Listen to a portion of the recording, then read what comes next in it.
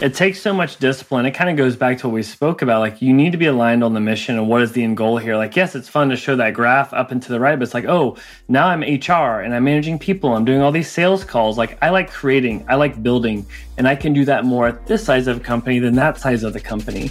A boss babe is unapologetically ambitious and paves the way for herself and other women to rise. Keep going and fighting on. She is on a mission to be her best self in all areas. It's just believing in yourself. Confidently stepping outside her comfort zone to create her own version of success.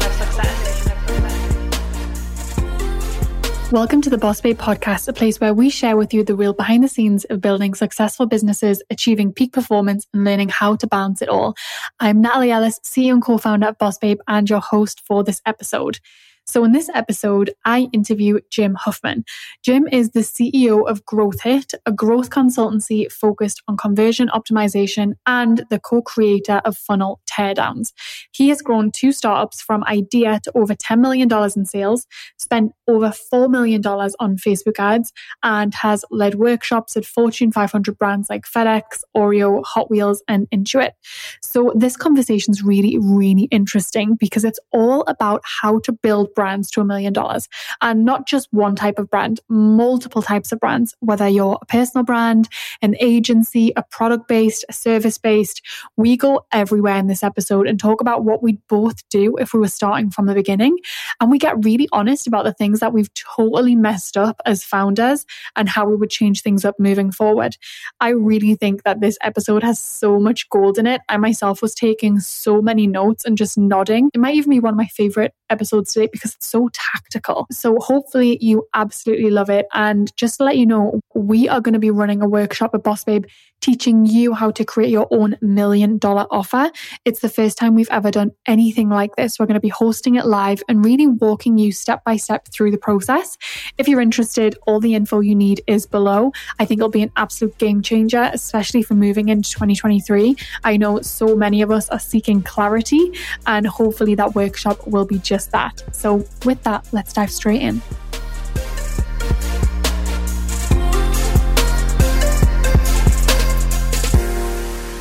Okay, Jim, tell me about this 3 million challenge because I'm very, very interested in what you're doing here.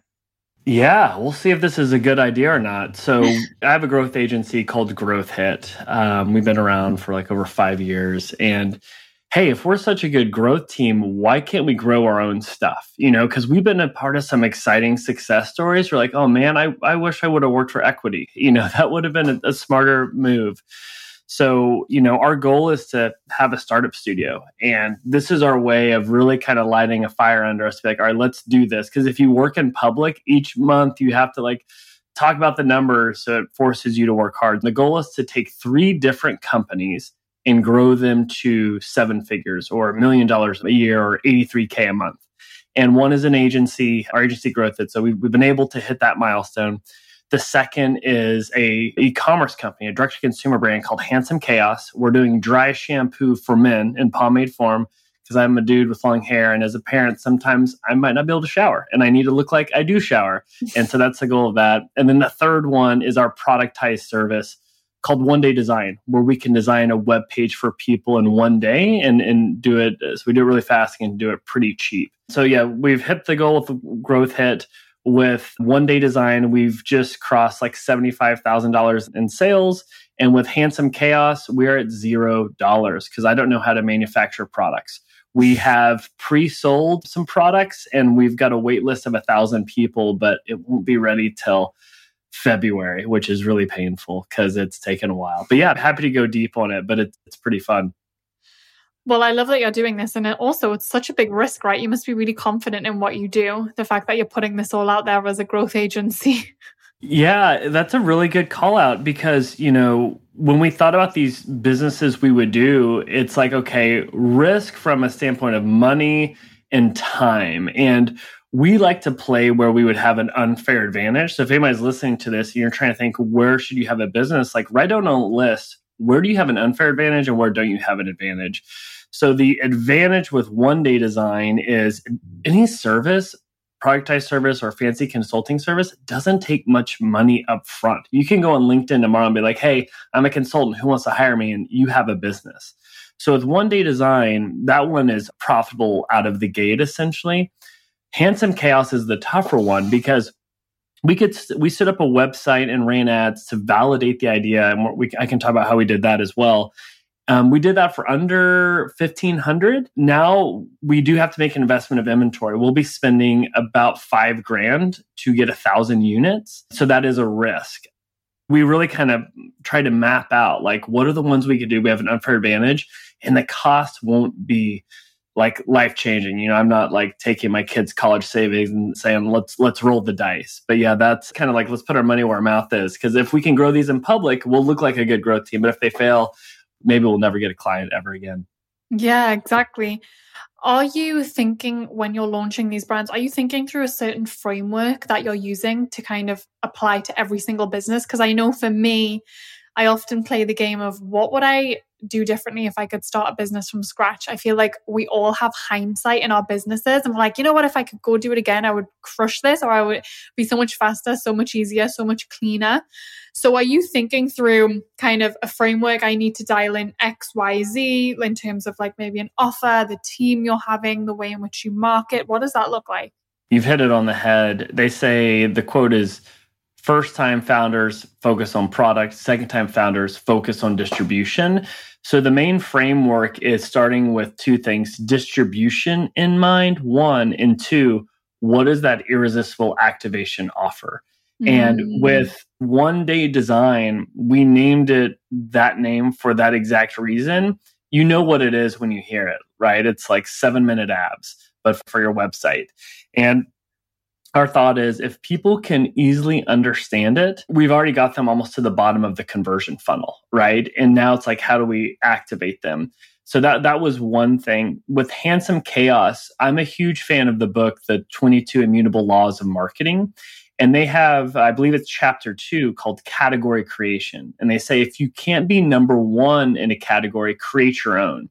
So our goal is to create a category of dry shampoo for pomade. So there's probably a lot of women listening to this that you're like, yeah, I know what dry shampoo is. I've been using it forever. Guys are dumb like me, and they have no idea what it is. And I was stealing my wife's, but I want it in pomade form. So we're really looking into, can we create a category? And then as far as that activation offer for it, we're going into giving a product away for free if they subscribe or if they do a bundle. Whenever we come up with an idea, we're like, how can we sell this right now?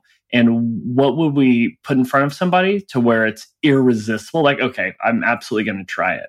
But yeah, that's kind of the framework, is distribution over product out of the gate. I had a feeling that's what you were thinking through when I seen the website page for One Day Design. It was one of those things when I see offers that are so dialed in, that's how you know it's not a first-time founder. Because I think when we're often getting things off the ground for the first time, we can either not think our offer through strong enough, we kind of throw everything out there and see what sticks, or I can speak for myself, we kind of fall into something because it feels like a good idea without really dialing in, who is it for? What am I doing? And then the business kind of gets away from you and you think, do you know what? If I'd started from the beginning with a really strong niche, a really strong name, and the offer was more dialed in, I'd be way further ahead than having to go back and refine and think through that now. So is there like a framework you think about when you're putting together an offer in terms of who am I targeting, coming up with a name, thinking through pricing? You mentioned testing as well. I would love to know, because I think this can sometimes be the thing that people overlook. Oh, I'm just going to go sell consulting, or oh, I'm going to have a design agency. Okay, great. But let's get really clear on what this offer is. Yeah, I get really bummed when I see really smart first-time founders spend really good time, but on bad things. It's like, let me get the logo right. Let me, get this font right or whatever. It's like, at the end of the day, it's like, where does the rubber meet the road? It's like where cash exchanges hands, and we've got to get that figured out. And so the way I think about offers, there's so many good frameworks out there for, I think Alex Hormozy, his book, $100 Million Offer, has some really good ones. But here's the things that I'm thinking through is, there's this idea of time delay to gratification. how can you minimize the time delay to people being wowed by your product, right? That's the whole thing with one-day design. People will pay more for speed rather than pay less for a discount in most circumstances. And we're like, hey, if we can get to that magic moment in 24 hours, we're going to delight people. Because you can come to our website and be like, wait a minute, within 24 hours, like I'm going to have like a beautiful design that I could take live. Like, let me see this. So that's one big thing is time delay gratification. The second is a risk reversal. Whenever you're thinking of someone buying your product, think of two people, a skeptical person who's going to like out of the gate just be like, this isn't going to be good. Like what's their thought process? The other persona is who's someone that's oblivious. I've been so guilty of you're so deep in the weeds. You're like, oh, of course they're going to know what this means. Like, no, they won't. Like imagine someone's like on a bus and they land on your website and they half are paying attention. What your offer and value prop has to come screaming through within those 10 seconds. So those are the personas that I'm going for. The other thing that we like to do is I think it's really easy to try and be everything to everyone because when you're starting, you don't want to say no to anybody because you're just trying to make a buck. And again, this is the hardest advice to take. It's the easiest to give because I even struggle with it. But if you can take your persona a step further where you're like, hey, we only target or only work with Shopify websites, only work with Webflow clients, or only work with SaaS clients. Or if you're a men's grooming project, you're like, hey, we only work with guys that have long hair or medium to long hair. When you can take it that step further, yes, you're going to be alienating people. But when you get in front of that right person, you're like, oh, wait, you're speaking my language. You're speaking to my problem. Oh, and you have this offer that will gratify me right away. And you're taking away the risk. Oh yeah, the point on the risk reversal is what are those risks they have and how can you reduce that with a money back guarantee, with a satisfaction guarantee or a free trial. That way you make it a no-brainer decision. So if you can nail those things, you really put yourself in an offensive position. I love that you talked about that, about not like there's no such thing as being necessarily too niche and it's good to alienate some people. And for me, I've always preached this and I still get caught up by it. So I'm in the process of creating a brand new business and I'm going to be creating a mastermind for entrepreneurial mums. And I know exactly who my ideal client is. I know exactly, so defined. And I keep getting DMs from all of these women who are entrepreneurs and are mums, but aren't my exact ideal client. And I find myself wondering oh, well, it's okay if maybe I need to expand it to this and it's okay if they're not this because they have this. And it's so easy to get caught up on this magic carpet ride of let me serve everyone because I want to help. And I have to keep bringing myself back to center and keep reminding myself, if you go that direction, you're just shooting yourself in the foot. You're not going to be able to offer the best service because it's not super specific. And you're going to get lost in your messaging and your marketing. But it's so easy, right? To want to help everyone and feel like, oh, well, I'm leaving so much money on the table or I could be impacting way more people. So that practice, I think, is really important to keep coming back to. I just think that's such a good point. Because one thing to think about, when you don't go niche, you can have a good website. You can have good messaging. You're like, hey, this is a mastermind for upcoming founders. That'd be great. But if you can be like, hey, we're a mastermind for moms. There's a struggle in the juggle. You can't do the bedtime routine and manage payroll. This is for you. You go from good to great, where when your persona lands on it, you're like a market of one. And there's this rule that if you can find a list of at least 2,000 people, you're good with your niche. That's all you need is 2,000 people. So I love that you have the conviction to do that because that's hard. Yeah. And even what you said there in the messaging was you can't put your baby to bed and do payroll, right? That messaging is so specific because already I'm speaking to the woman that has a team without even having to say, you've got a team. And so there'll be certain people land on that page and like, oh, this feels a bit advanced for me. I'm not there yet. Or this isn't exactly for me. And it's so true. The more specific you can get, and it feels like you've got to be really ballsy to just go, you know what? I'm just going to serve that person. I'm going to do it really well. But that's where I see people win. That's where I see the best products, the best communities, the best defined offers. And definitely when I think about Boss Babe, if we could go back and start from the beginning, I'd probably do more of that, because we started this business like we want to help everyone. We want everyone, like all female entrepreneurs or people that want to be entrepreneurs, to feel comfortable here, which we had to learn over time. That's not necessarily how things work. So love that we're talking about that. The other thing I want to talk to you about is team, because again, first time founders learn this lesson the hard way. There are some team members that you don't really want to hire straight out the gate. You know, more often than not, your first hire doesn't need to be a chief operating officer with 20 years of experience. But you can often think that's the way to go, especially if you come from another company and you've seen a certain structure. How do you think about team with these new businesses that you're getting off the ground?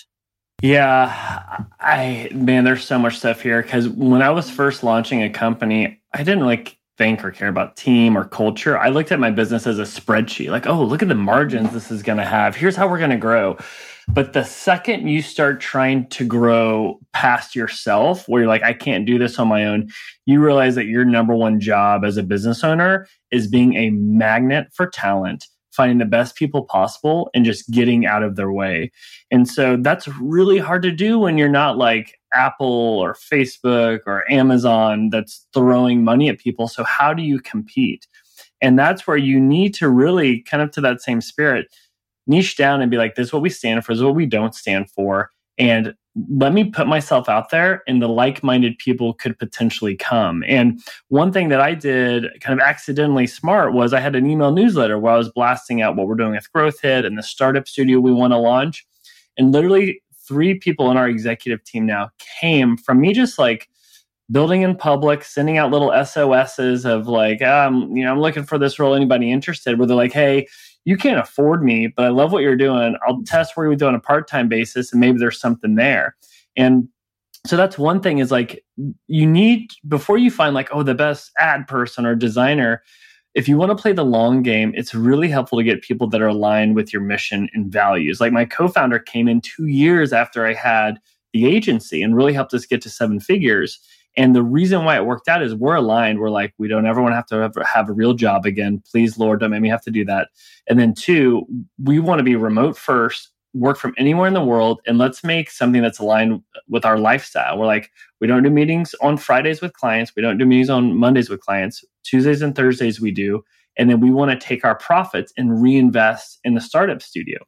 And by doing that and getting one person, it allowed us to create more noise, where I was able to get other people that are these A players where I can't pay them as much with a salary, but I'm able to give them upside in the startup studio with ventures where people are like, hey, I'll work with the agency, but my goal is to be a founder. I'm like, cool, let's incubate that idea in the startup studio, and then you can have ownership in that or run that. It's really getting your culture figured out, which is, there's some frameworks for that, but then finding the people that align with the mission, and then everything else will fall in place. Because people will, if you don't have that aligned, people can quickly leave you because they don't like a new person, or because someone else is like giving them more money.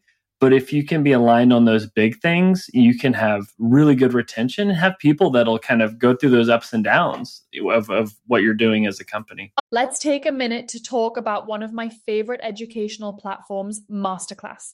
I have been referring back to this platform for years, and I love that you can simply log in and take inspirational classes from world-class coaches no matter where you are. If you haven't explored Masterclass yet, go to masterclass.com/bossbabe and scroll through some of the categories. I think you'll really love what you see. One of the latest classes I tuned into was Anna Wintour's class on creativity and leadership. She takes you into her office as Vogue's editor-in-chief, and it was so inspiring to learn about her leadership style, team culture, and how she encourages creativity in her team. Not only does Masterclass have tangible business development classes that you can watch at your desk or listen to on the go, but it also includes classes in 10 other categories ranging from food, home and lifestyle, music, wellness, design, and so much more. There are over 200 classes to choose from, with new classes added every month. This year, learn from the best to become your best with Masterclass. Plus, every new membership comes with a 30-day money-back guarantee, so there's no risk. And right now, our listeners will get an additional 15% off an annual membership at masterclass.com/bossbabe. Get 15% off right now at masterclass.com/bossbabe, masterclass.com/bossbabe. The other day, the team and I were talking about how much our audience loves biohacking. And whenever we release content based around creating better habits for our lifestyle and health, you all seem to really soak it up and request more. So I wanted to share about our podcast sponsor, Prolon, today, because I've never seen a company like this. Prolon is a revolutionary plant-based nutrition program that nourishes the body while making cells believe that they're fasting. There are so many strategic benefits to fasting, and Prolon helps you hit these goals without actually needing to fast.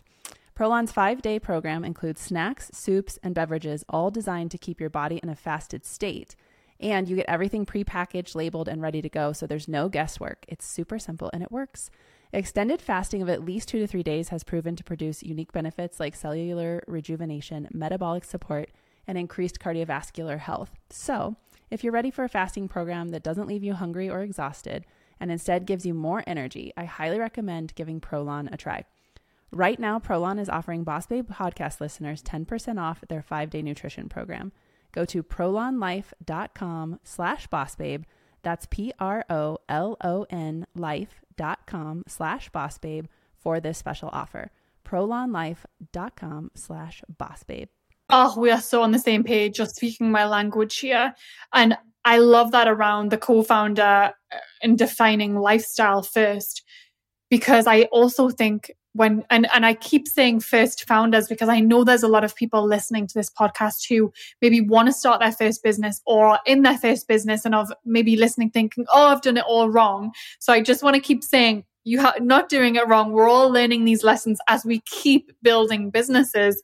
But one thing I didn't do in the beginning, which I wish I did, was not start with what's the vision for my business, but start with what's the vision for my life. Because we, as ambitious people, we get so in the weeds of our business that we end up getting really excited over all of these big opportunities and these potential ways of scaling. And again, as I think about creating my next business, one thing that I've thought about is this element of really intentional scaling. Because I know this business can be as big as I want it to be or allow it to be.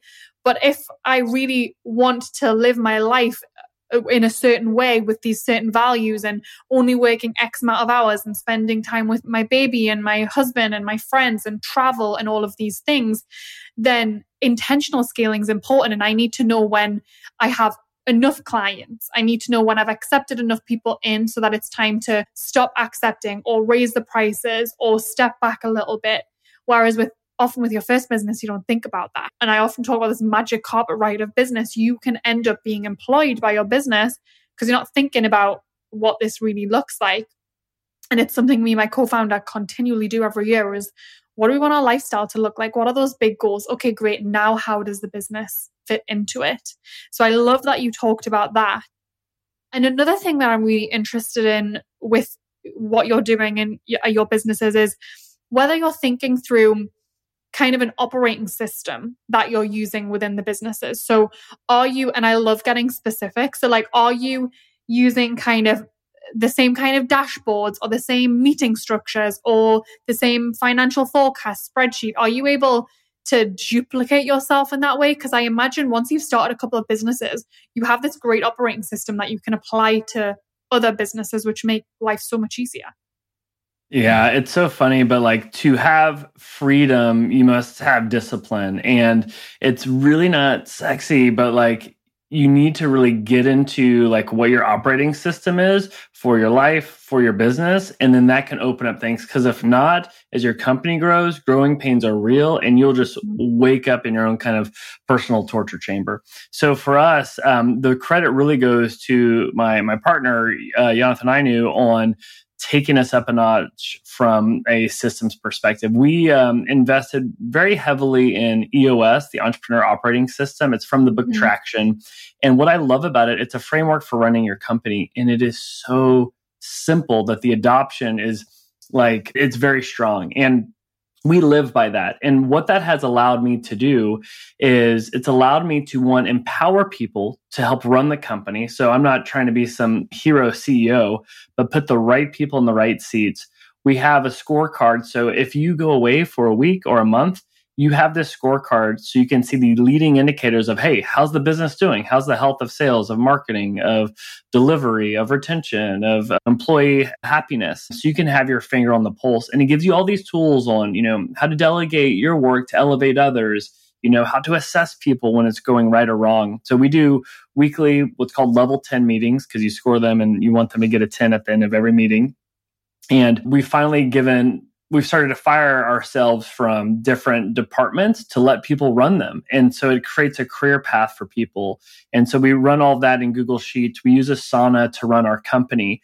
But we're huge fans of, a lot of times when you have problems at a business, you can do something that can be very costly. To solve that problem, you throw bodies at it. You're like, oh, we're growing. Let me hire more people. Yeah. I have found that's actually the worst thing to do, because when you hire people, guess what?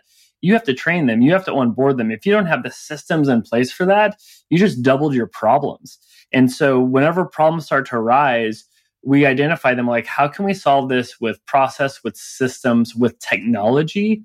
And if people are going to come in, we need to have the training and onboarding in place so it's seamless. And again, I learned all this the hard way. And so that's something that we've really focused on. So when it comes to like, what's our unfair advantage? We're trying to become experts at operations for a company. That's why One Day Design works, because it's so operations heavy. Because if we want to do multiple companies, we need to be aligned on how we run that. And that's what's nice about EOS. It can work with any business model. I love EOS. We run our business on that too, but we didn't integrate it till way down the line, which is a lot harder when you already have tons of people and you're doing things in certain ways. So if I was starting again, I would do that from the beginning. So I love that you talked about that.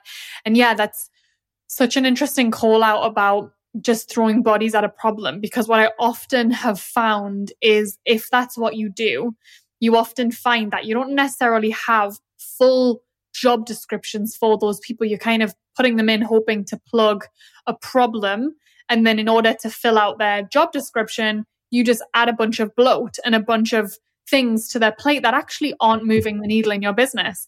Whereas if you take a step back, you can often find, like I do this every quarter, and I'll take a look at what we're doing as a business. And there may be certain initiatives, and I look at them like, this is not making us any money at all. And it's actually costing a lot of money to run. Why are we doing it? And sometimes there's a great reason that we're doing it. It might be a long-term play. And sometimes what's really funny is someone will say, oh, I have no idea. This person told me to do it. And then I go, that person, oh, I have no idea. This person told me to do it. And before you know it, you've got this web of tasks. And it's so easy to get into that when you have multiple people in a business and you don't have a great system for delegation and accountability and KPIs. It's so true. We're going through something very similar, because when companies get over around like 20 people, or they're going from between 1 million to 5 million, it's in this book called like Simple Numbers, Real Profit. I think that's the title. I might have butchered it, but they call it the black hole. It's where a lot of companies go to their graveyard, because you're hitting this point of growth where you kind of desperately need this layer of either management or systems or infrastructure, but you kind of can and can't afford it. So you have to be really efficient. And if you're going to invest in it, you need to either have good cash reserves, or people get a line of credit, or they raise money. We're seeing that where we started making some mistakes for that reason. We're like, wait, why are we doing this? Wait, what's the ROI? Who's managing the budget? And we're like, okay, we need to jump on this. Because as one advantage of, I think, being a bootstrap business owner, like every dollar in the company, like someone in our company like had to like shed like blood, sweat, or tears to get that dollar. So I take it very serious when we're like wasting money. It's like, oh, that 10 grand we just wasted. Like Angela worked on that account like all weekend that we just like burned that money. Call it cheap, call it frugal. We'll call it efficiency. But that keeps me real tight with wanting to be smart with where we're trying to put our dollars. Yeah. And talking about that, we're bootstrapped also. And a realization I had a couple of years ago is the cost of meetings. Sometimes you invite so many team members to a meeting that's an absolute waste of time for 90 minutes. And if you calculate how much that meeting cost you, you're like, oh, what did I just do? How much did I just spend? And when you think about meetings in that way, you're often a little bit more reserved to just throw something on the calendar and invite everyone along. You think about, okay, if I'm having my team, then I'm spending X amount on a meeting, I'm going to make it worth our while, or make it worth everyone's while.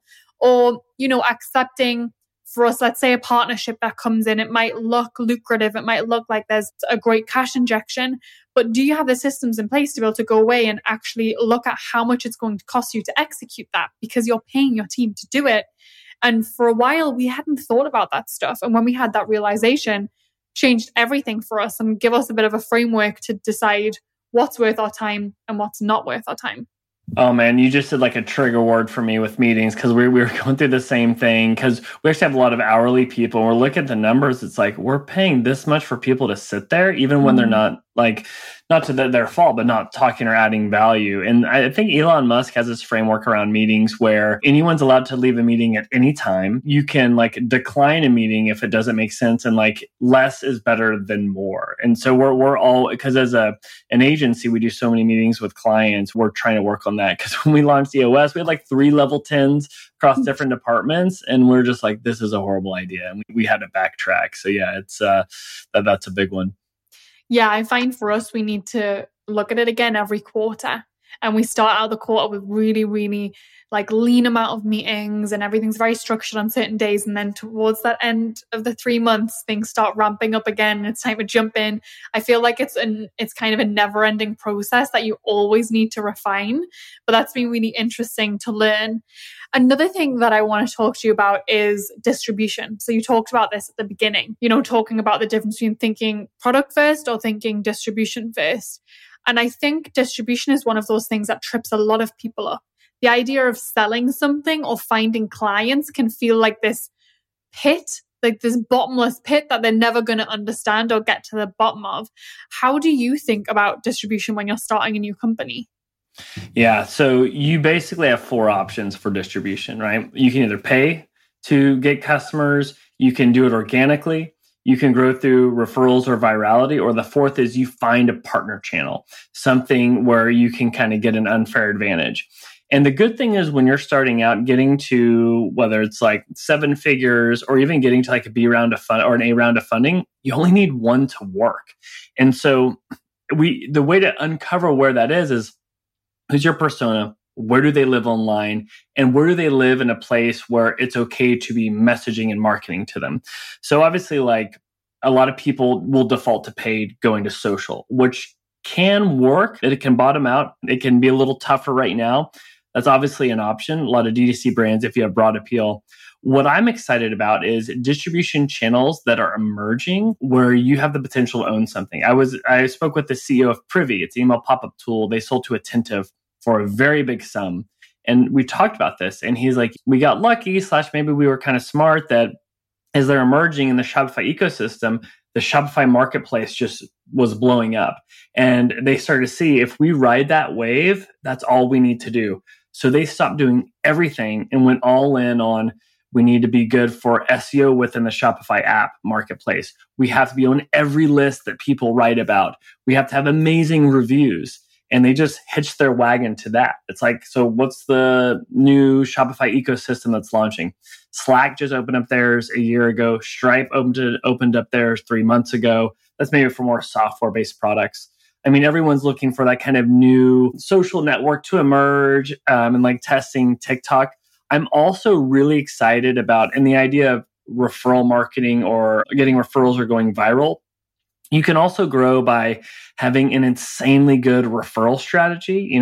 Harry's did this, Hotels Tonight has done this, Robinhood has done this, where you make such an amazing offer that if people share it, they get that thing, and then it grows, right? So with Harry's, they're giving away free razors. With Robinhood, they're giving free accounts. That's one to think through. But another one is community-based marketing.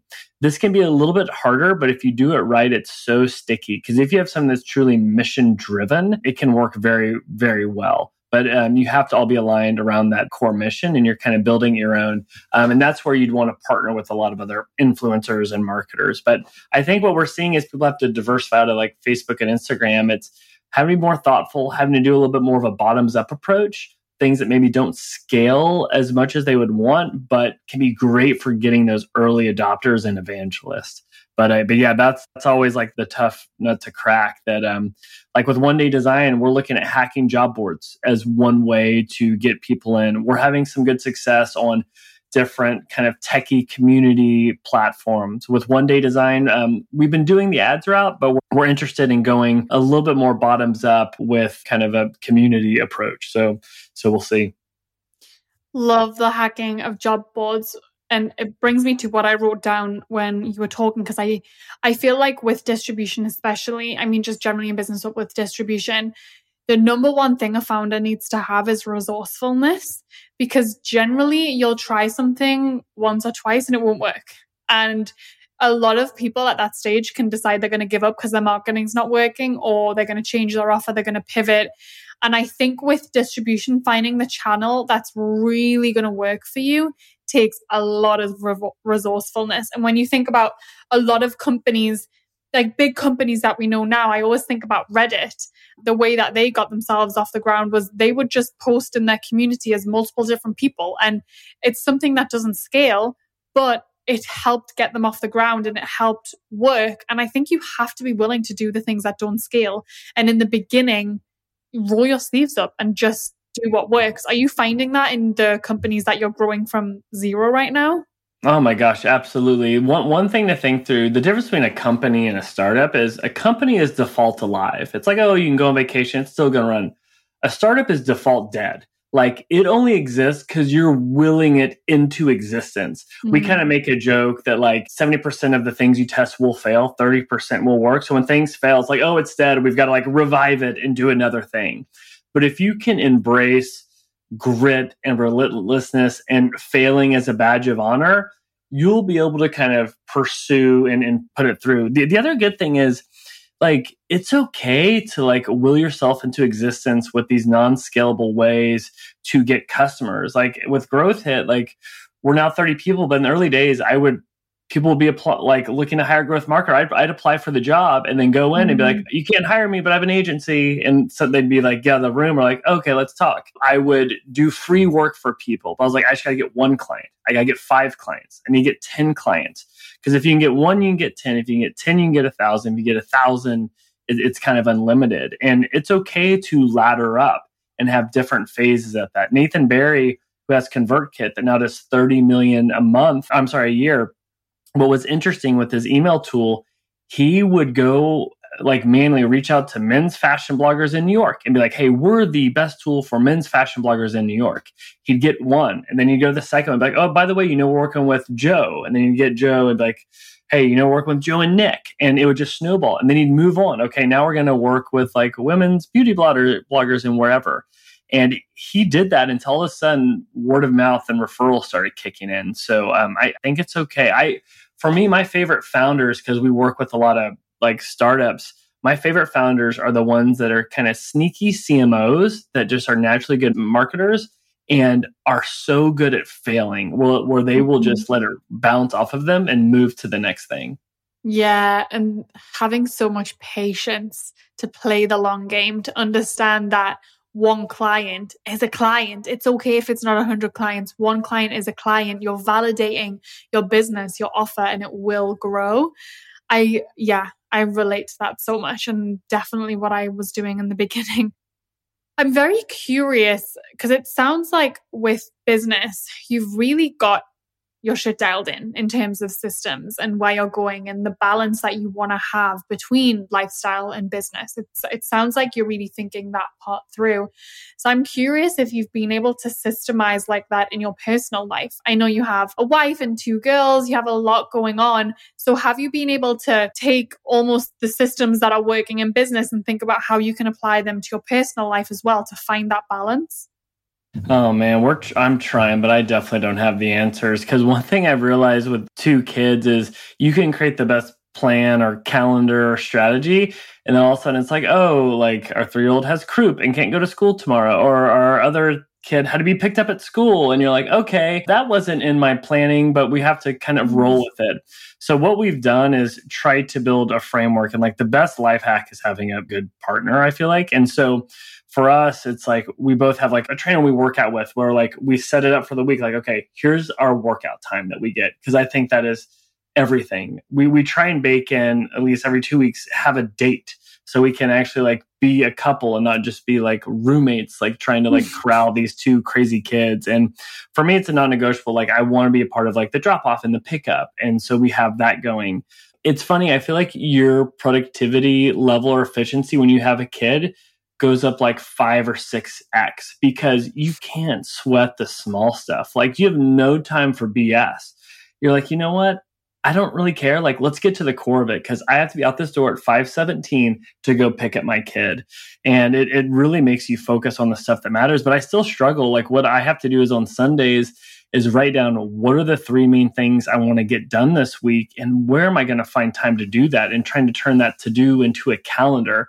Because there's this book, The 4 Disciplines of Execution, that talks about the whirlwind that you have to run to keep your business afloat and how you always get caught in the whirlwind. But if you can find that extra 10 to 20% of time and be efficient with it, that's huge. And so that's something that I try and do whenever I'm like being efficient with the work time and balancing the family time.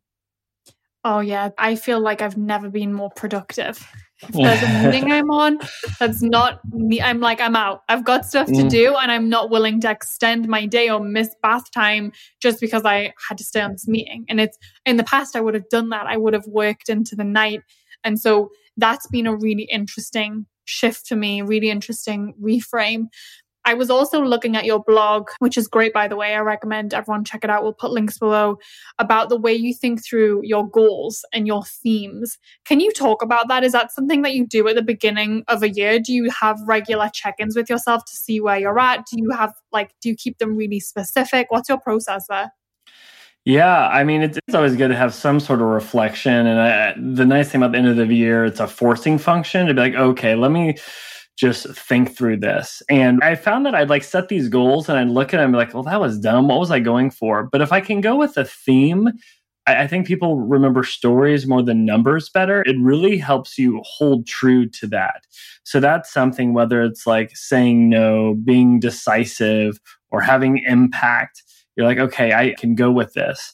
And I'm also a big fan of like, okay, you can set these goals, but it doesn't matter if you don't try and build them into habits that you're tracking. Like I'm a big fan of Atomic Habits by James Clear. So I used to do this and I'll write down my kind of like my main goals and then like the state of mind I want to be in. And then I have the weekly of what I want to accomplish. And then I try and reflect on that. So at least I'm aware of where my time and actions are going, because for a while I was working real hard and busy, but I was like, what am I getting done? And so I'm trying to focus on impact rather than hours. But I think goal settings, if you can turn into execution, it's huge, because I don't know, I get nervous when I've been working in a company for a couple of years. It's like, wait, where are we really going? What's the end goal here? And those can help you kind of recenter. I love that. And when you're talking, it feels like you have a lot of frameworks to help you think through things, whether that's business, personal. You reference a lot of books. Do you have time baked into your calendar where you're learning and like, whether it's reading a book, getting coaching? How do you stay kind of in the know with all of these new frameworks or ideas or what's working for the people? Yeah, I wish I could read more. I feel like it's a lie, but I do all audiobooks. So I don't know if that's called reading or not. I call it reading, but my wife will always call me out. She's like, you listened to that book. You didn't read it. I'm like, I know. But so I do love podcasts, but I've been forcing myself to try and like always have a book going and do 2 a week. Like I'm doing The Ego is the Enemy right now with Ryan. I'm like rereading that one. Just so I'm always like, okay, what are the next 2 to 3 books that I'm doing? So that's one component. The other thing that I found is I worry when I'm the CEO or the founder, like, wait, am I supposed to be the smartest person in the room? If so, I'm in the wrong room. I should not be in this room. So I've joined like an entrepreneurship group, one called EO, where I love it because I'm working with founders that have companies significantly bigger than mine. There's some that are on the same size and there's some that are smaller. And I think it's really healthy to surround yourself with peers that are doing better, that are equivalent or less, so you can teach, compare, and learn. And that really challenges my thinking. We make these decisions that can have a profound impact, and who's really challenging that? Who can you talk through on that? Because when you have to articulate your ideas or your vision to other smart people, it really forces you to be like, wait, what is my reasoning? What's the framework for this? But to your question on frameworks, my other thing is, as much as I want to say like we're all special snowflakes, it's like, you know what? This has been done before. Someone's built an agency before. Someone scaled a business. You might as well learn from them and what they did to get there.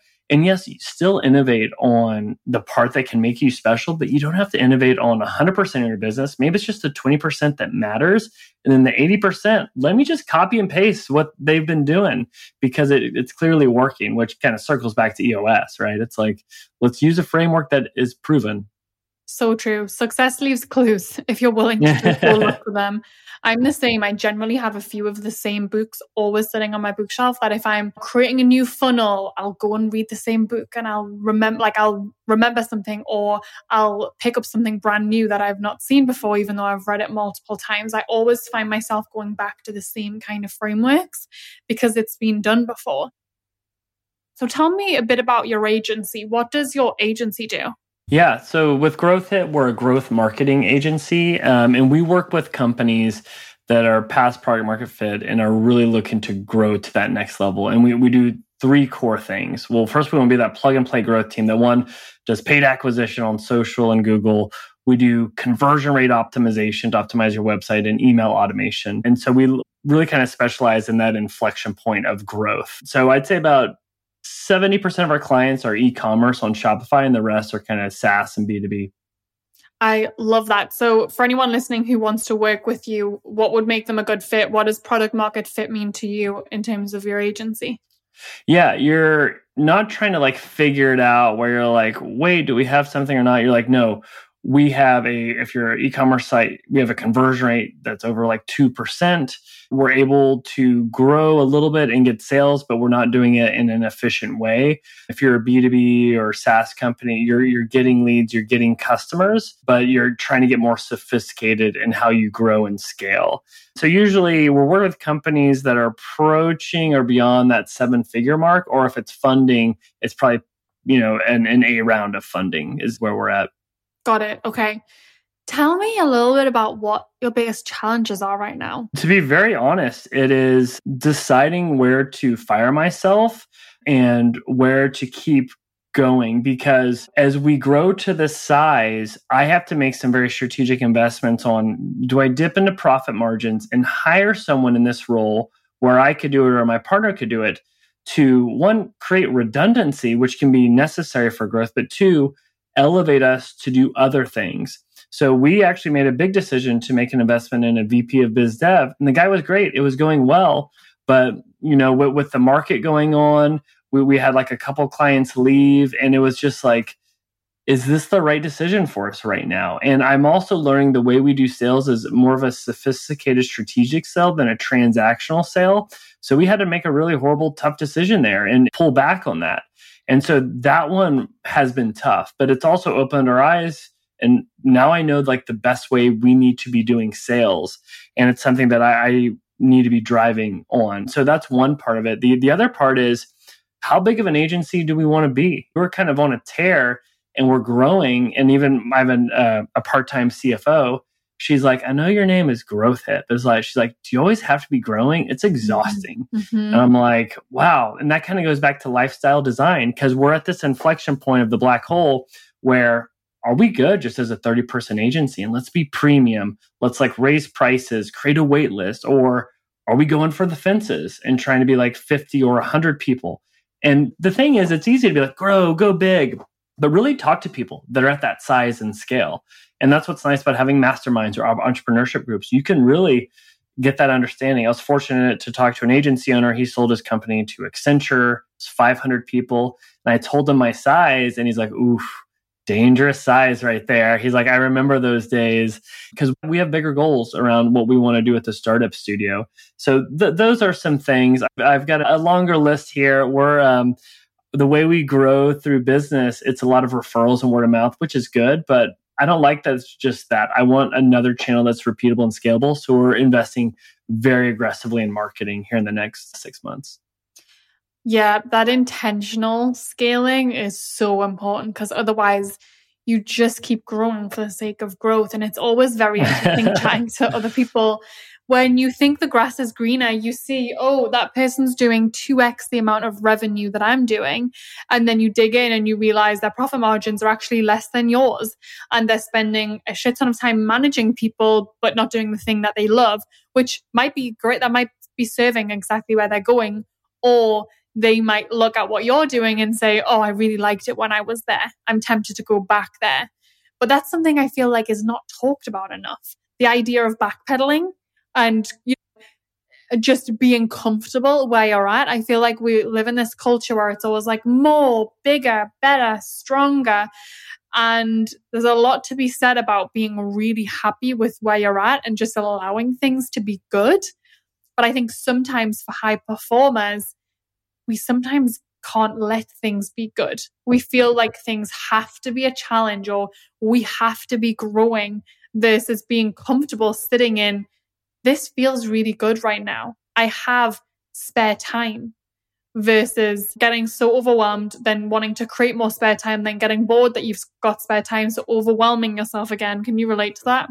Man, yeah, it takes so much discipline. It kind of goes back to what we spoke about. Like, you need to be aligned on the mission and what is the end goal here. Like, yes, it's fun to show that graph up and to the right, but it's like, oh, now I'm HR and I'm managing people. I'm doing all these sales calls. Like, I like creating, I like building, and I can do that more at this size of a company than that size of the company.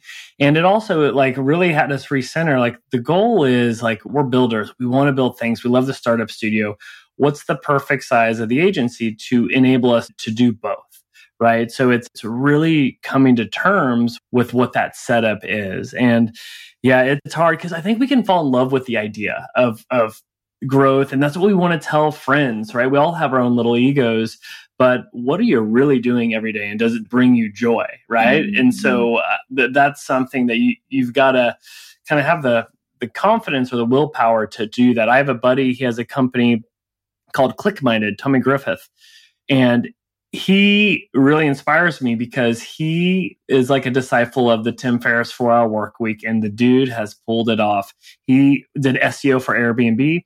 He sells SEO courses and SOPs for agencies, and he could get shiny object syndrome so big. Like, they're doing 7 figures with like 4 people. They literally have 1 meeting every other week to run the business. But here's the thing. Everyone that he teaches, like, oh, can we hire you to do SEO? If that would have been me, I probably would have spun up an SEO agency. Yeah. He gets all these things, but he's very disciplined. He's like, no, he's like, I want to be able to go in Hawaii and work 1 day a week and surf every day. I want to be able to eat fish tacos, at 9 a.m. or whatever he does out there. And it's all because he's aligned on that mission. And that's the other fun thing in like the entrepreneurship groups that I'm in and talk to. I get inspired by people that have that same conviction. Another buddy of mine has 2 companies where he's like, I never have employees, always hire contractors outside the US. And they're very disciplined, and because like, I don't want to have to manage people. That's not my skill set, nor do I want that. So yeah, I love seeing kind of original thinkers like that. Me too. Tommy's been on the podcast. He's great. Oh, cool. Yeah, I enjoyed chatting with him. And yeah, and it's so interesting.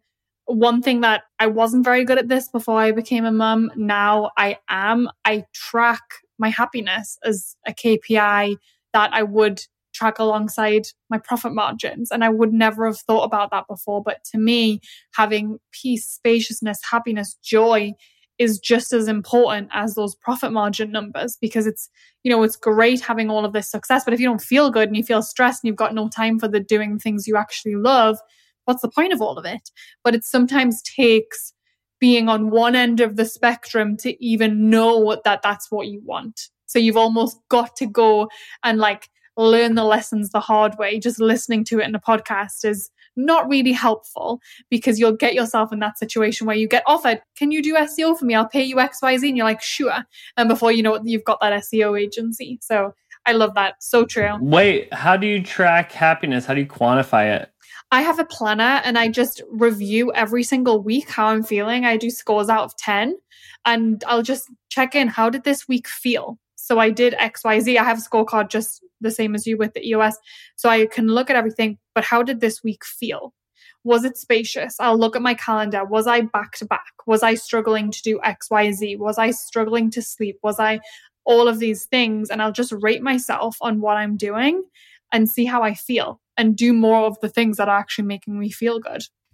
That's awesome. Amazon had kind of a Fitbit competitor equivalent I was wearing for a while. I stopped wearing it. I need to put it back on, and I forgot the name, so maybe it wasn't that good. But what was interesting is I was like, you know what? I'm going to let it track the audio around me because it gives you a score of like happiness or not. And my big insight was when I'm around family and kids, my laughter metric skyrocketed because you're always being silly with kids and you're fun. And then I had like a work trip where I was gone for like 3 days and I didn't laugh for like 3 days or something. And I was like, oh my gosh. I was like, that's a great argument for why every founder should just go ahead and have a bunch of kids just to help it with the mental state.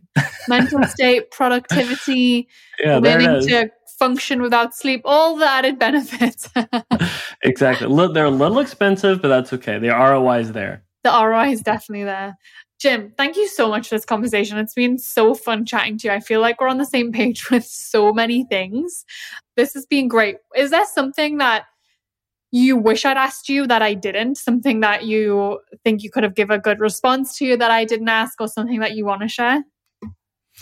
Oh man, that's a good question. No, I mean, honestly, this was a really fun conversation. Nothing that comes to mind. I mean, for me, it's such a grind and it's okay to mess up. I think everyone puts a little too much passion and ego to their stuff. I do as well. But if you can just feel like this all kind of doesn't matter, I'm just going to like put it out there and help others, I think that can go a long way. So yeah, this has been a really fun conversation. I love that. And you have a podcast, right? It's called If I Was Starting Today. Yeah, If I Was Starting Today, I need to get you on there so we can chat. And then kind of similar to you, love talking to other business owners. And then at the agency Growth Hit, I'm just Jim at growthhit.com. And then One Day Design's just oneday.design. And if there's any dudes with long hair that need product in February, it's handsomechaos.com. I love that. Thank you so much for this. This was amazing. Thank you.